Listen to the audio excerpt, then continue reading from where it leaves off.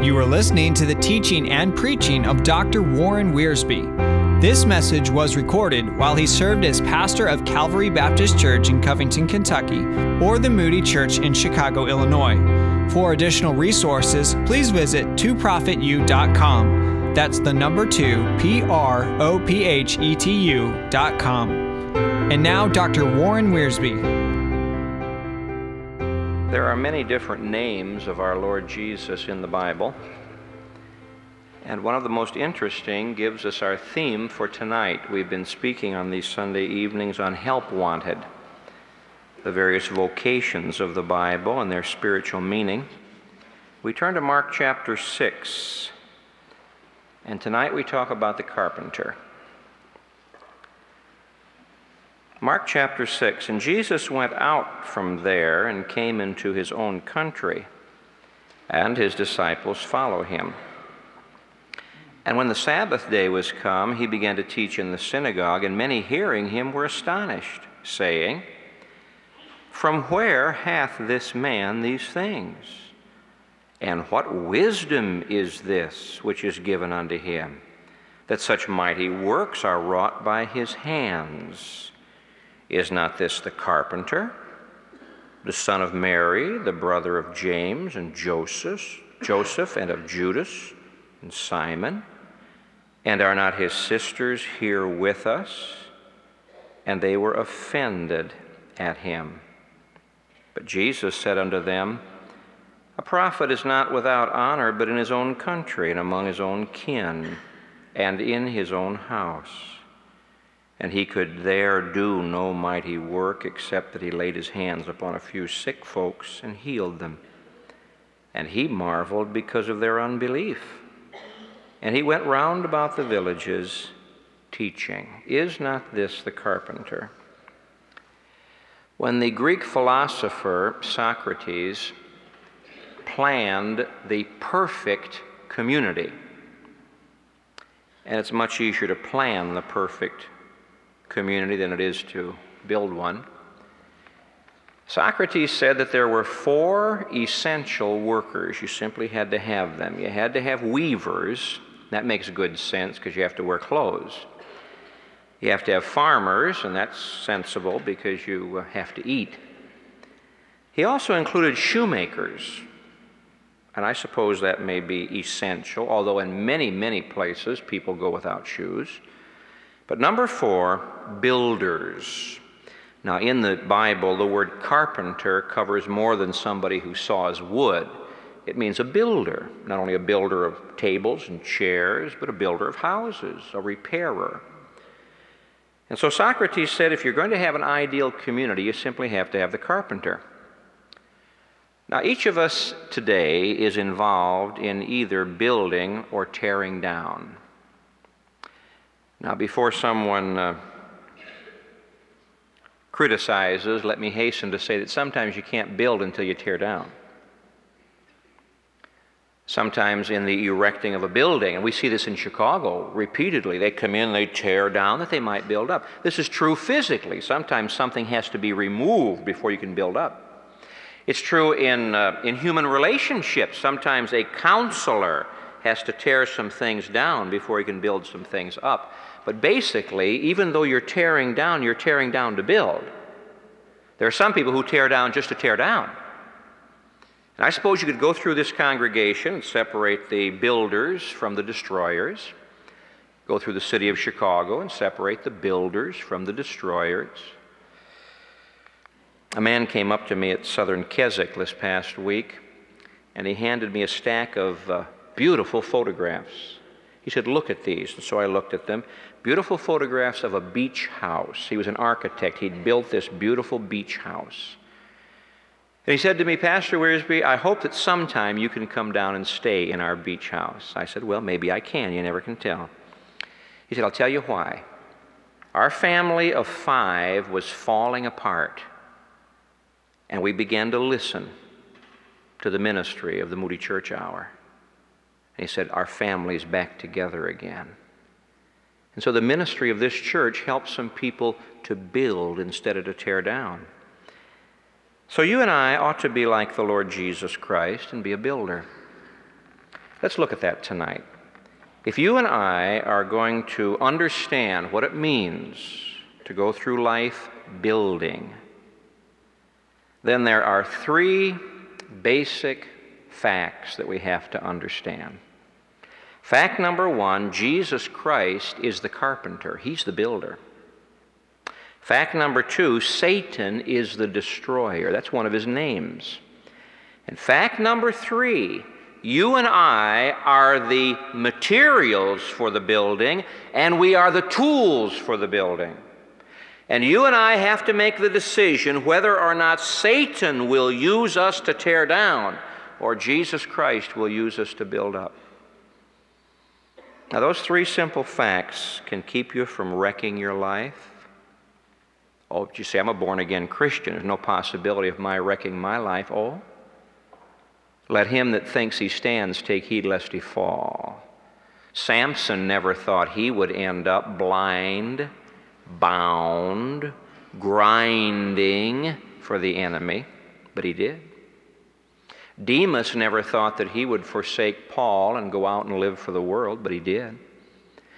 These three facts must grip your life, that Jesus Christ is the builder, that Satan is the destroyer, and that you and I are both the material and the tool for Jesus Christ to build in this world. Let's begin with fact number one. Jesus Christ is the carpenter. It's interesting how many people think that when Jesus was here on earth, he was a shepherd. Now, spiritually, he said, I am the good shepherd. No argument about that. Some people think that the Lord Jesus Christ was a sower. Spiritually, he was. The Son of Man is out sowing.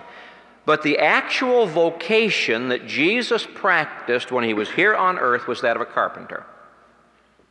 Now, he could have been anything he wanted to be. Could have been a farmer, could have been a shepherd, but he was a carpenter. And this is what they called him. Is not this the carpenter? Now, why was Jesus Christ a carpenter? What was there in the plan of God that made Jesus Christ a carpenter? May I suggest to you at least 4 reasons why Jesus was a carpenter. Now, just think about them. When you're stalled in the traffic this week, meditate on this. When you're lying in bed at night and you're just thinking, think about this, that Jesus was the carpenter. Reason number one, obviously, he was born in a carpenter's home. Back in the Gospel of Matthew, in chapter 13, in this parallel passage, we pick up a little bit of information. Matthew chapter 13, verse 55. Is not this the carpenter's son? So Joseph, the foster father of our Lord Jesus, was a carpenter. Now you'll recall when I spoke to you about Paul, the tent maker, I said this, that every Jewish father taught his son a trade. You know, it's a tragedy when children grow up and don't know how to work. Here is the Lord Jesus Christ, who at a very early age was taught by his foster father how to be a carpenter. He got slivers in his fingers. He knew what it was to go out and get a big piece of lumber and carry it in. He knew what it was to work on the wood. The Jewish rabbis said, he who does not teach his son a trade teaches him to be a thief. We have mothers and fathers today who don't expect their children to do any work, and they wonder why they drift. Now, the Lord Jesus was born in a carpenter's home. The Jews didn't expect their Messiah to come as a carpenter. They were looking for a king. They were looking for someone to come in great glory and splendor. And there he was in Nazareth, a poor little town, in a poor little family, working in a poor little shop, making yokes, making chairs, repairing things. The Jews thought that their Messiah was going to come as a great soldier, and yet Jesus didn't come that way. He came as a servant. I have said this so many, many times, not only from this pulpit, but from other pulpits, but I think it bears repeating. The Lord Jesus Christ gives the example to us of working. Nobody has a right to be a ruler who has not first of all been a servant. And my Lord came and humbled himself, and he became a servant. He became an everyday carpenter. He was born in a carpenter's home. There's a second reason why Jesus was a carpenter. That's because he came to do a carpenter's work. What does a carpenter do? He builds and repairs. Now, this is one thing that our Lord had always been doing. One of the greatest preachers of this past generation, a man who now, because of infirmity and age, has his lips closed to preaching, was Dr. Robert Ketchum. If you never had the privilege of hearing Dr. Robert Ketchum preach, you missed something. I can recall sitting in a hot country church in downstate Indiana on a hot August night when there were as many mosquitoes in the congregation as there were people. And Dr. Ketchum in the pulpit preaching on Jesus Christ, the Lamb of God. And he preached for an hour and 20 minutes and nobody moved.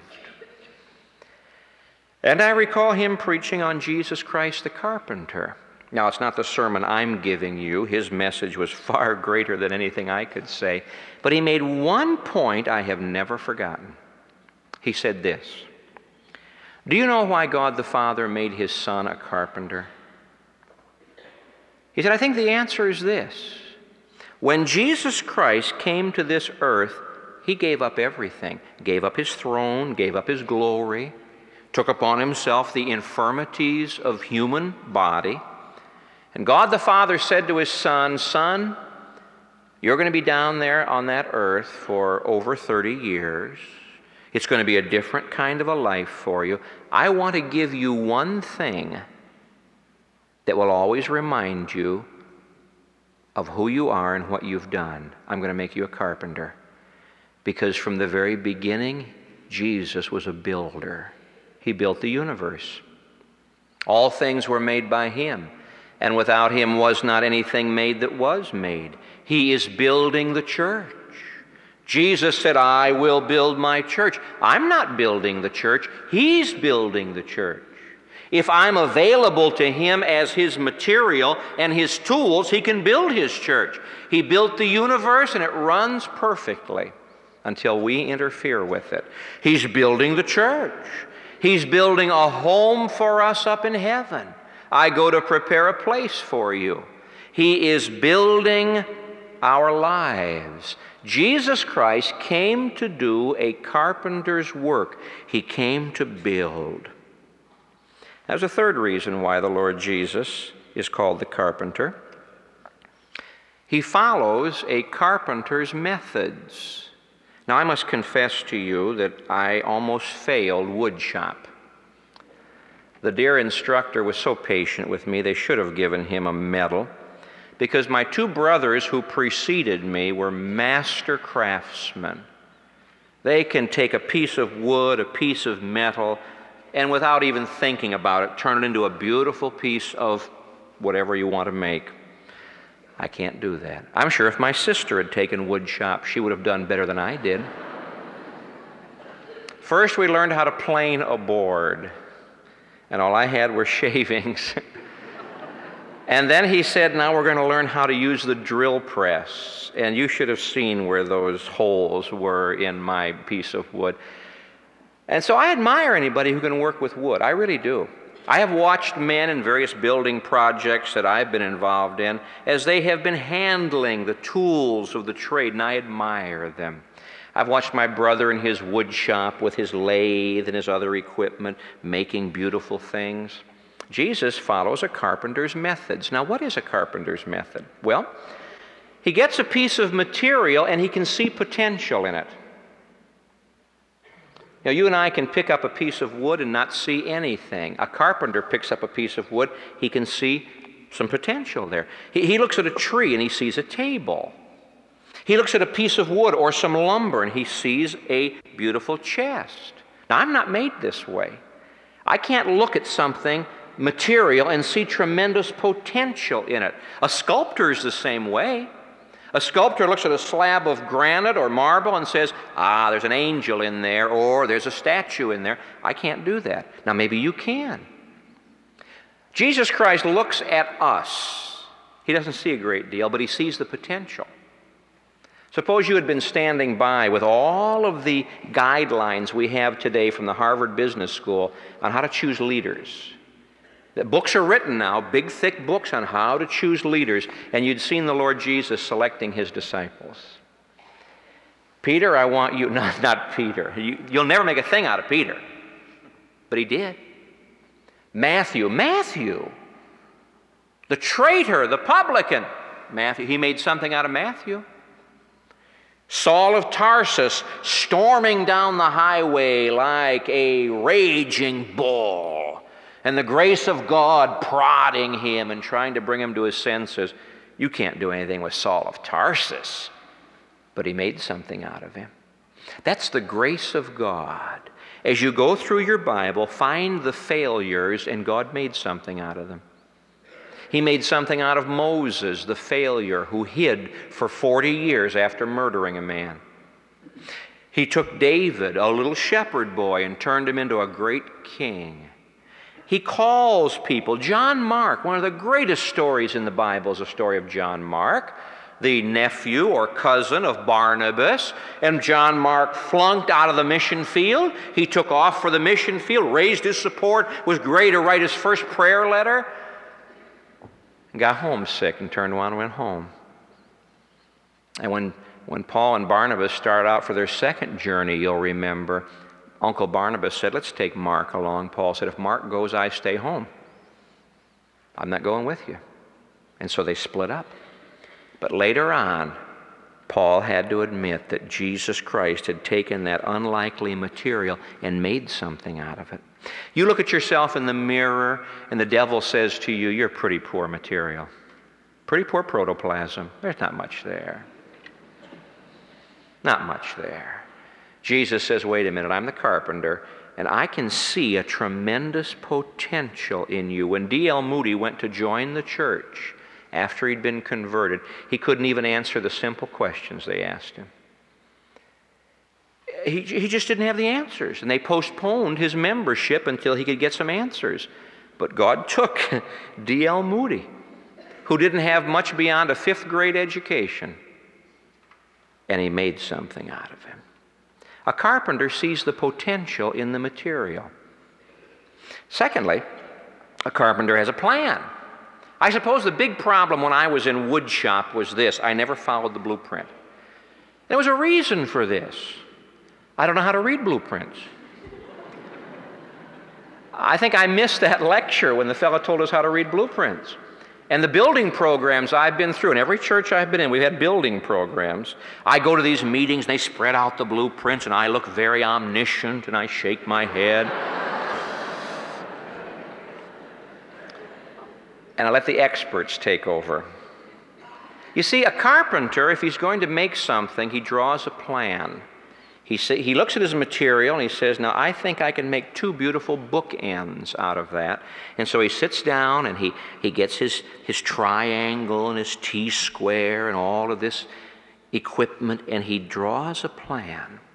And if you follow the plan, you'll end up with something. Now Jesus does this.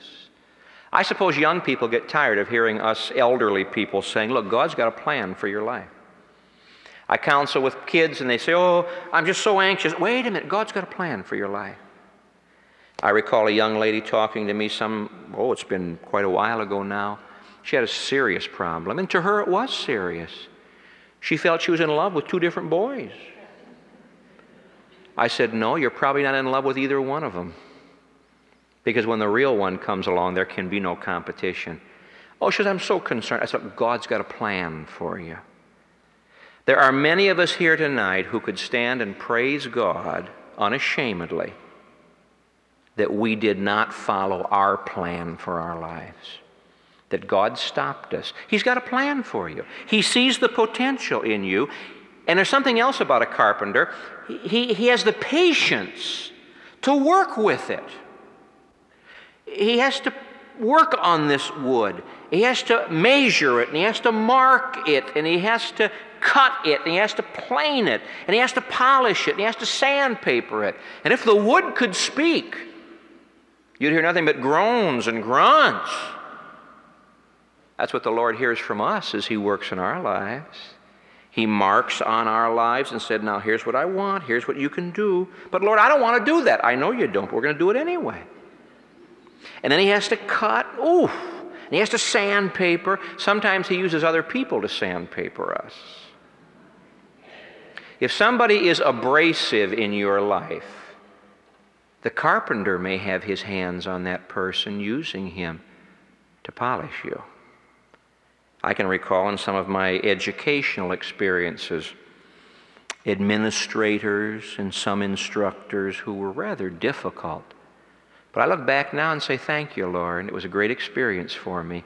They did for me what I couldn't have done for myself. The Lord Jesus Christ, the carpenter, has patience, and He takes pains with us individually. Aren't you glad that the Lord doesn't put us on an assembly line? Did you ever really watch an assembly line? It's frightening. Everything goes through at the same pace. Everything goes through the same way. And they're stamping this and cutting that and fixing this. And they're all alike. Now, some churches are this way. Some churches have what I call cookie-cutter Christians. They all come out the same way. God doesn't want it that way. God wants variety. And God doesn't put you on an assembly line and say, okay, put him through plan C. No, He has His own hands upon you. Sometimes it's a mother's hands, a father's hand, a dean, an instructor, a pastor, a friend. But it's always the hand of the carpenter patiently taking pains with us. And He always uses the proper tools. The Lord, when He works in your life, will never use the wrong tool. I've used the wrong tools. I've learned you can't drill holes with screwdrivers. You can use a pipe wrench to pound a nail, but it's not the best thing to use. The Lord Jesus never uses the wrong tools. I recall when I worked for Rockwell Manufacturing Company, occasionally I had to go over to the tool bin. Not because I was using the tools, but I had to deliver certain things from the office. And they had a big sign up there, use the right tool for the right job. And the Lord always does this. He knows how to use suffering and when to use suffering. He knows how to use that fine little knife that cuts away some of the dead things that shouldn't be there. He knows how to use the sandpaper. He knows how to use the Word of God, how to use prayer. He uses the right tools in our lives. I say this once again, and I preach to myself. Sometimes a person comes into your life and seems to make life miserable for you. Before you complain, before you run away, and before you fight, ask the carpenter if maybe this person might not be a tool that He's using in your life. Something else about Jesus Christ as He follows the carpenter's methods. He sees the potential. He has a plan. He patiently works. He uses the right tools. And when it's all over, He has great pleasure in the finished product. Do you know what carpenters used to say in Greece when they finished something? It was all done. They would put it up and they would say the same thing Jesus said on the cross when He died. Tetelestai, it is finished. Our Lord Jesus is working in our lives, and as you know, He's not finished with us yet. And because He isn't, don't get impatient with yourself. You say, Lord, I've been praying about this thing for months. Don't get impatient with yourself. And don't get impatient with other people. Because there's no such thing as instant maturity. We have everything else instant today, but there's no instant maturity. Nobody gets saved on Sunday, and Monday he's full grown and mature. He may think he is, but by Tuesday he'll find out that he's not. There's no such thing as instant maturity, but one of these days when the carpenter comes back and we get to glory, the product is going to be finished. And not only is He going to look at it and say it is finished, I have pleasure in this, He's going to get glory from it throughout all eternity. That's why He saved you. That's why He's working in your life. Oh, you say, Lord, here's an area that needs work. He'll get there. Don't worry about it. He knows what He's doing. And one of these days, the finished product will bring glory to His name. He was born in a carpenter's home. He came to do a carpenter's work. He follows a carpenter's methods. And there's a fourth reason why our Lord is a carpenter. He died a carpenter's death. They got hammers and nails and a tree, and they nailed the carpenter to a tree. There is a wonderful preacher over in Wales whose name is Ian McPherson. And I enjoy reading his books because Ian McPherson is a good preacher. And he has a masterful sermon called What the Carpenter Made Out of His Cross. It's one of the sermons I wish I had thought up, but I didn't, so I'll just pass along what Ian McPherson said. He said, the greatest thing that Jesus ever made, he made out of the cross. He took a symbol of shame and turned it into a symbol of glory. He took a means of punishment and through it brought about a means of redemption. He took an instrument of torture and through it released grace. He took a piece of wood, says Mr. McPherson, and built a bridge to take us to heaven. That's beautiful, and it's true. He died a carpenter's death. Now today, Jesus Christ is alive, and he bears on his body the marks of the nails, and he's still building. He's still building. He sent the Holy Spirit down, and he's building. He's building. But the problem is there's someone in this universe who is destroying, and this leads us to our second fact quickly. Satan is the destroyer. Over in Revelation chapter 9 and verse 11, the Apostle John gives two names to Satan. They had a king over them who is the angel of the bottomless pit, whose name in the Hebrew tongue is Abaddon, and in the Greek tongue has his name Apollyon.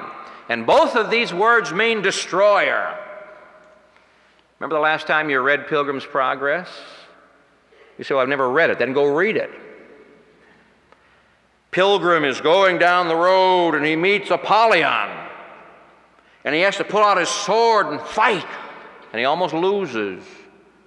There is a destroyer loose in this world today, and it's Satan. Now, I know people say Satan is a myth. Satan is only the figment of our imagination. Satan is the principle of evil in the world. I have news for you. Satan is a destroying, fallen angel.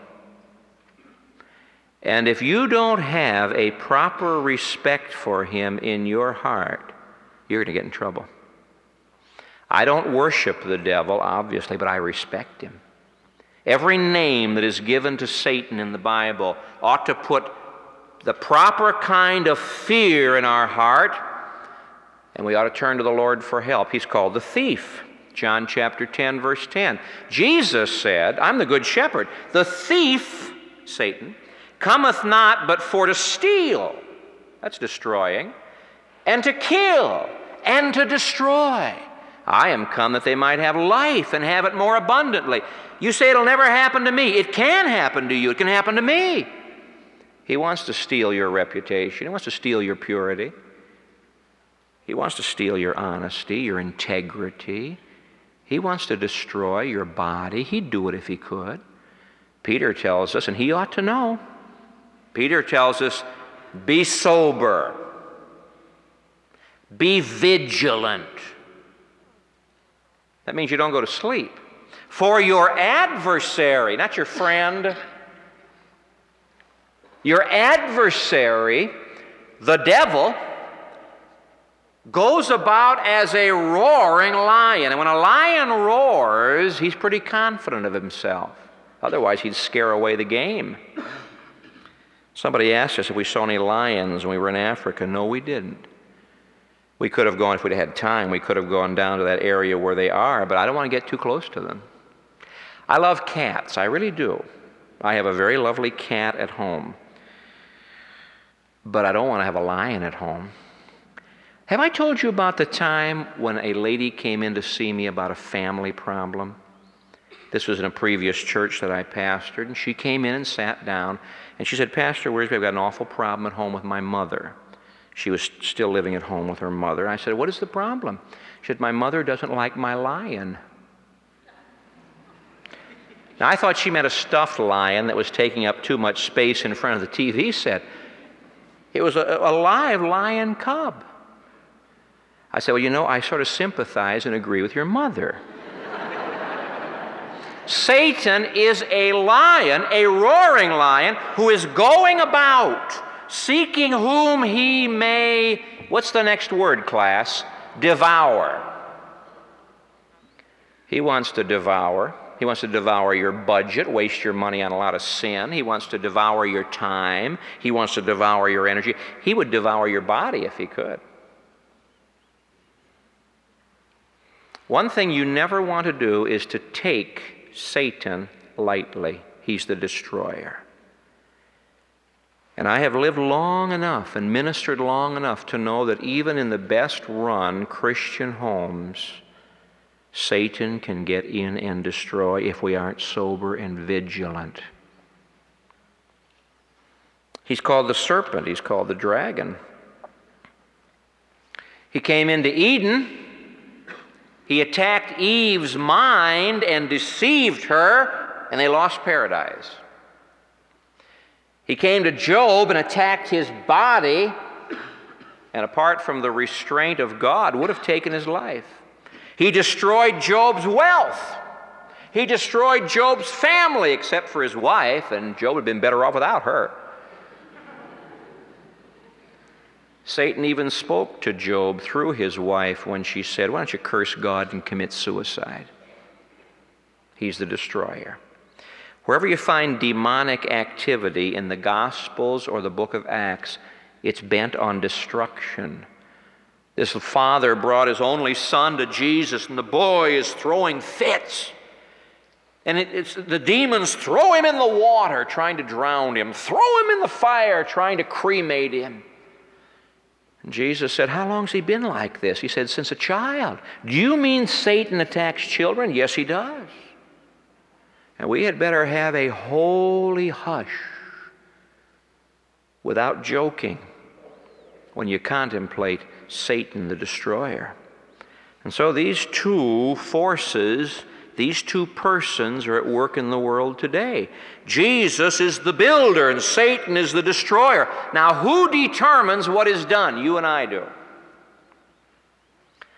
The third fact that we have to get a hold of is the fact that the believer is both the material and the tools to do the building. Now, we're the material. Over in 1 Peter chapter 2, Peter talks about the building of the church, and he says, you and I are living stones, being built up a holy temple for the Lord. Paul says the same thing in Ephesians, that God is building His church. That church is a temple, and we are the living stones. Once we were dead stones down in the quarry of sin, but He lifted us up out of the miry clay, out of the pit, and He put life into us, and now we're living stones in His temple. We're living members of His body. He's building a body. We're the materials. Remember that parable Jesus told? He said, wait a minute, what man of you, if he's a king, and he has an army of 10,000 soldiers, he's facing an army of 20,000 soldiers, doesn't first of all count to see whether or not he can have his soldiers win the battle? Jesus is the captain, we're the soldiers, we're a minority. He said, what man of you building a tower does not first of all sit down and count the cost to see whether or not he can finish it, lest when he doesn't get it finished, they say, oh, this man couldn't finish. Now, I've heard people say that we're the builders. Oh, no, Jesus is building. We're the materials. And He looks at us and says, can I build anything out of these people? Are they going to be faithful? Are they going to be living stones cemented into my tower, my temple? You and I are the materials, and you and I are the tools. When the Lord Jesus wants to build something in this world, He'll get a hold of your hands, your brain, your eyes, your tongue. God has no hands but our hands to do His work each day. He has no feet but our feet to guide men in His way. And God uses us. This is what Paul talks about in Romans 6. Paul says, look, as you have yielded the members of your body instruments, and that word means tools, instruments of sin unto unrighteousness. Now that you've been saved, yield the members of your body as the tools of righteousness to do the will of God. He says it again in Romans 12. Present your body a living sacrifice. Is there a book to be written? God will take your brain and your fingers. Is there a sick patient to be healed? God will take your training, your skill. Is there a building to be built on a mission station? Is there a room to be renovated in a church building? God gets a hold of people who say, Lord, here are my hands, here are my feet, here's my brain. We are the tools. Then why is it some of us are not building? Why is it when we walk into a room we tear things down? Why is it there's some people you get them on a committee and things fall apart? Other people you get them on a committee and things are built.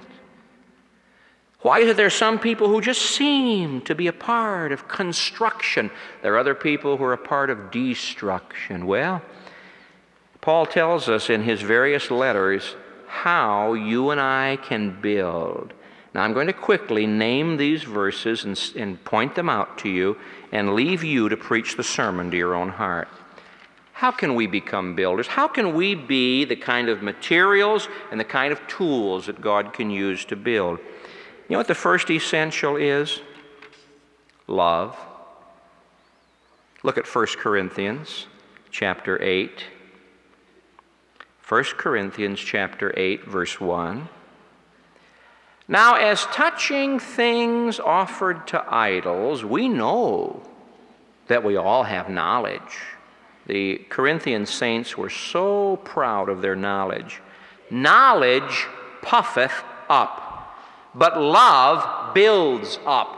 Do you think the most important thing in the Christian life is getting real smart? Knowledge without love becomes a weapon for tearing down. Now, love without knowledge can be fanaticism. God wants both. God says you take the knowledge and you mix it with love because love builds up. When you love, you don't want to tear down.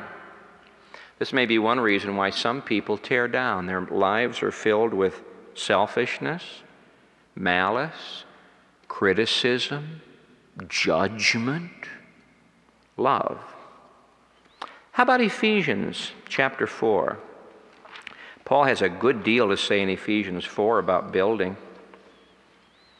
He talks about the gifts that God has given to us. Verse 11, He's given apostles and prophets and evangelists, pastors and teachers for the perfecting of the saints, for the work of the ministry, for the building up of the body of Christ, using our spiritual gifts.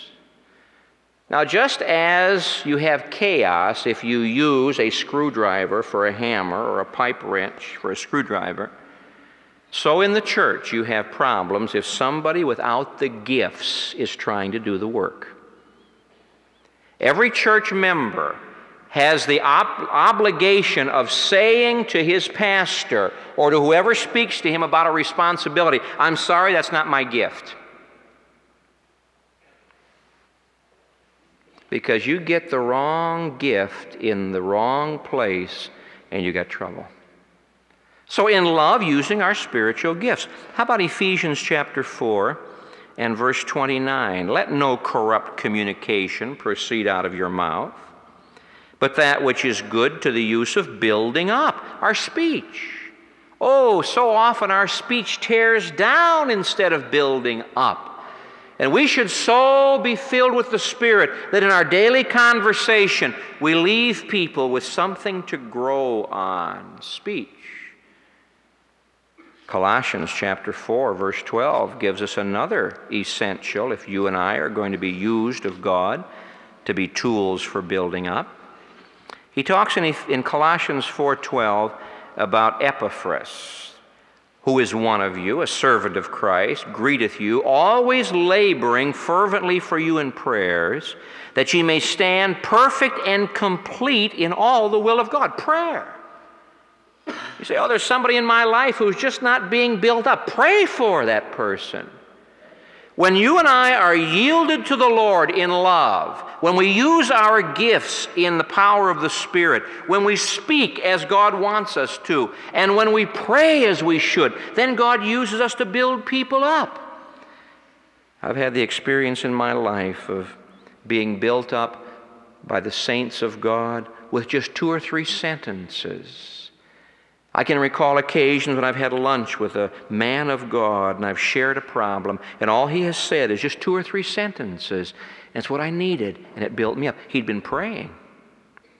In Acts chapter 20, verse 32, Paul says, I commend you to God and to the word of His grace, which is able to build you up. God's Word. When God's Word comes into our lives, it builds us up. When the devil's lies come into our lives, they tear us down. Over in Romans chapter 14, Paul talks about the importance of a good example.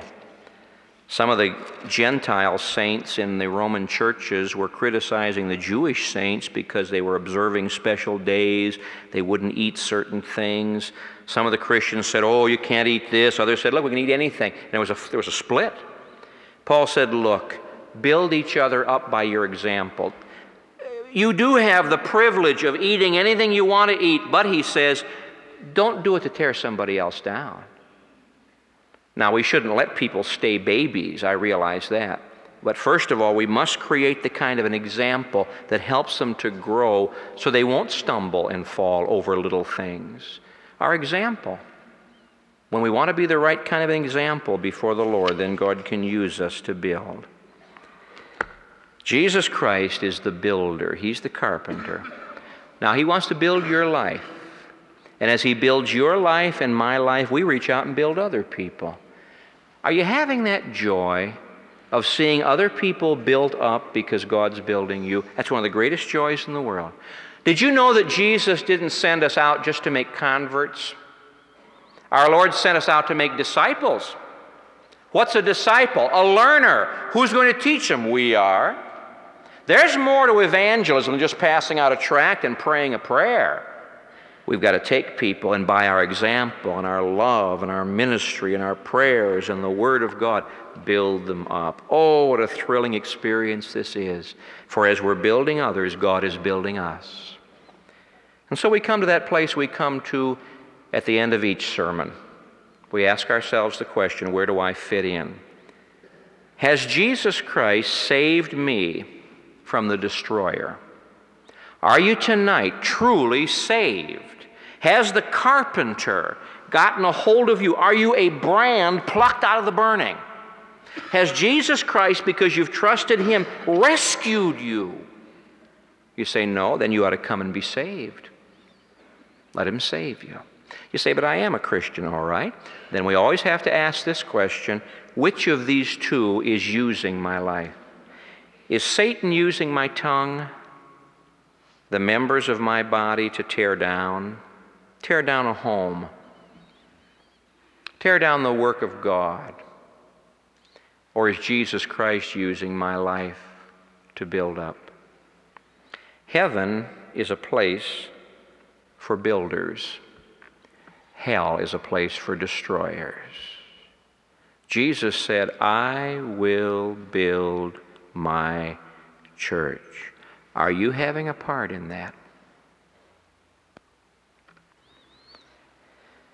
Gracious Father, we do want to yield our bodies, the members of our bodies, not as weapons for Satan to use to tear down, but as tools for you to use to build up our hands, our feet, our minds, our tongues, every part of our being, Father. May we be a part of the great construction that's going on to the glory of God. To that end, apply this word to our hearts. And may someone here tonight who is bent on destruction be rescued for Jesus' sake. Amen. All of Dr. Warren Wiersbe's material is owned and managed by ScriptText. The material contained in this podcast is copyrighted and is for personal use only, not to be duplicated or sold without prior written consent from ScriptText.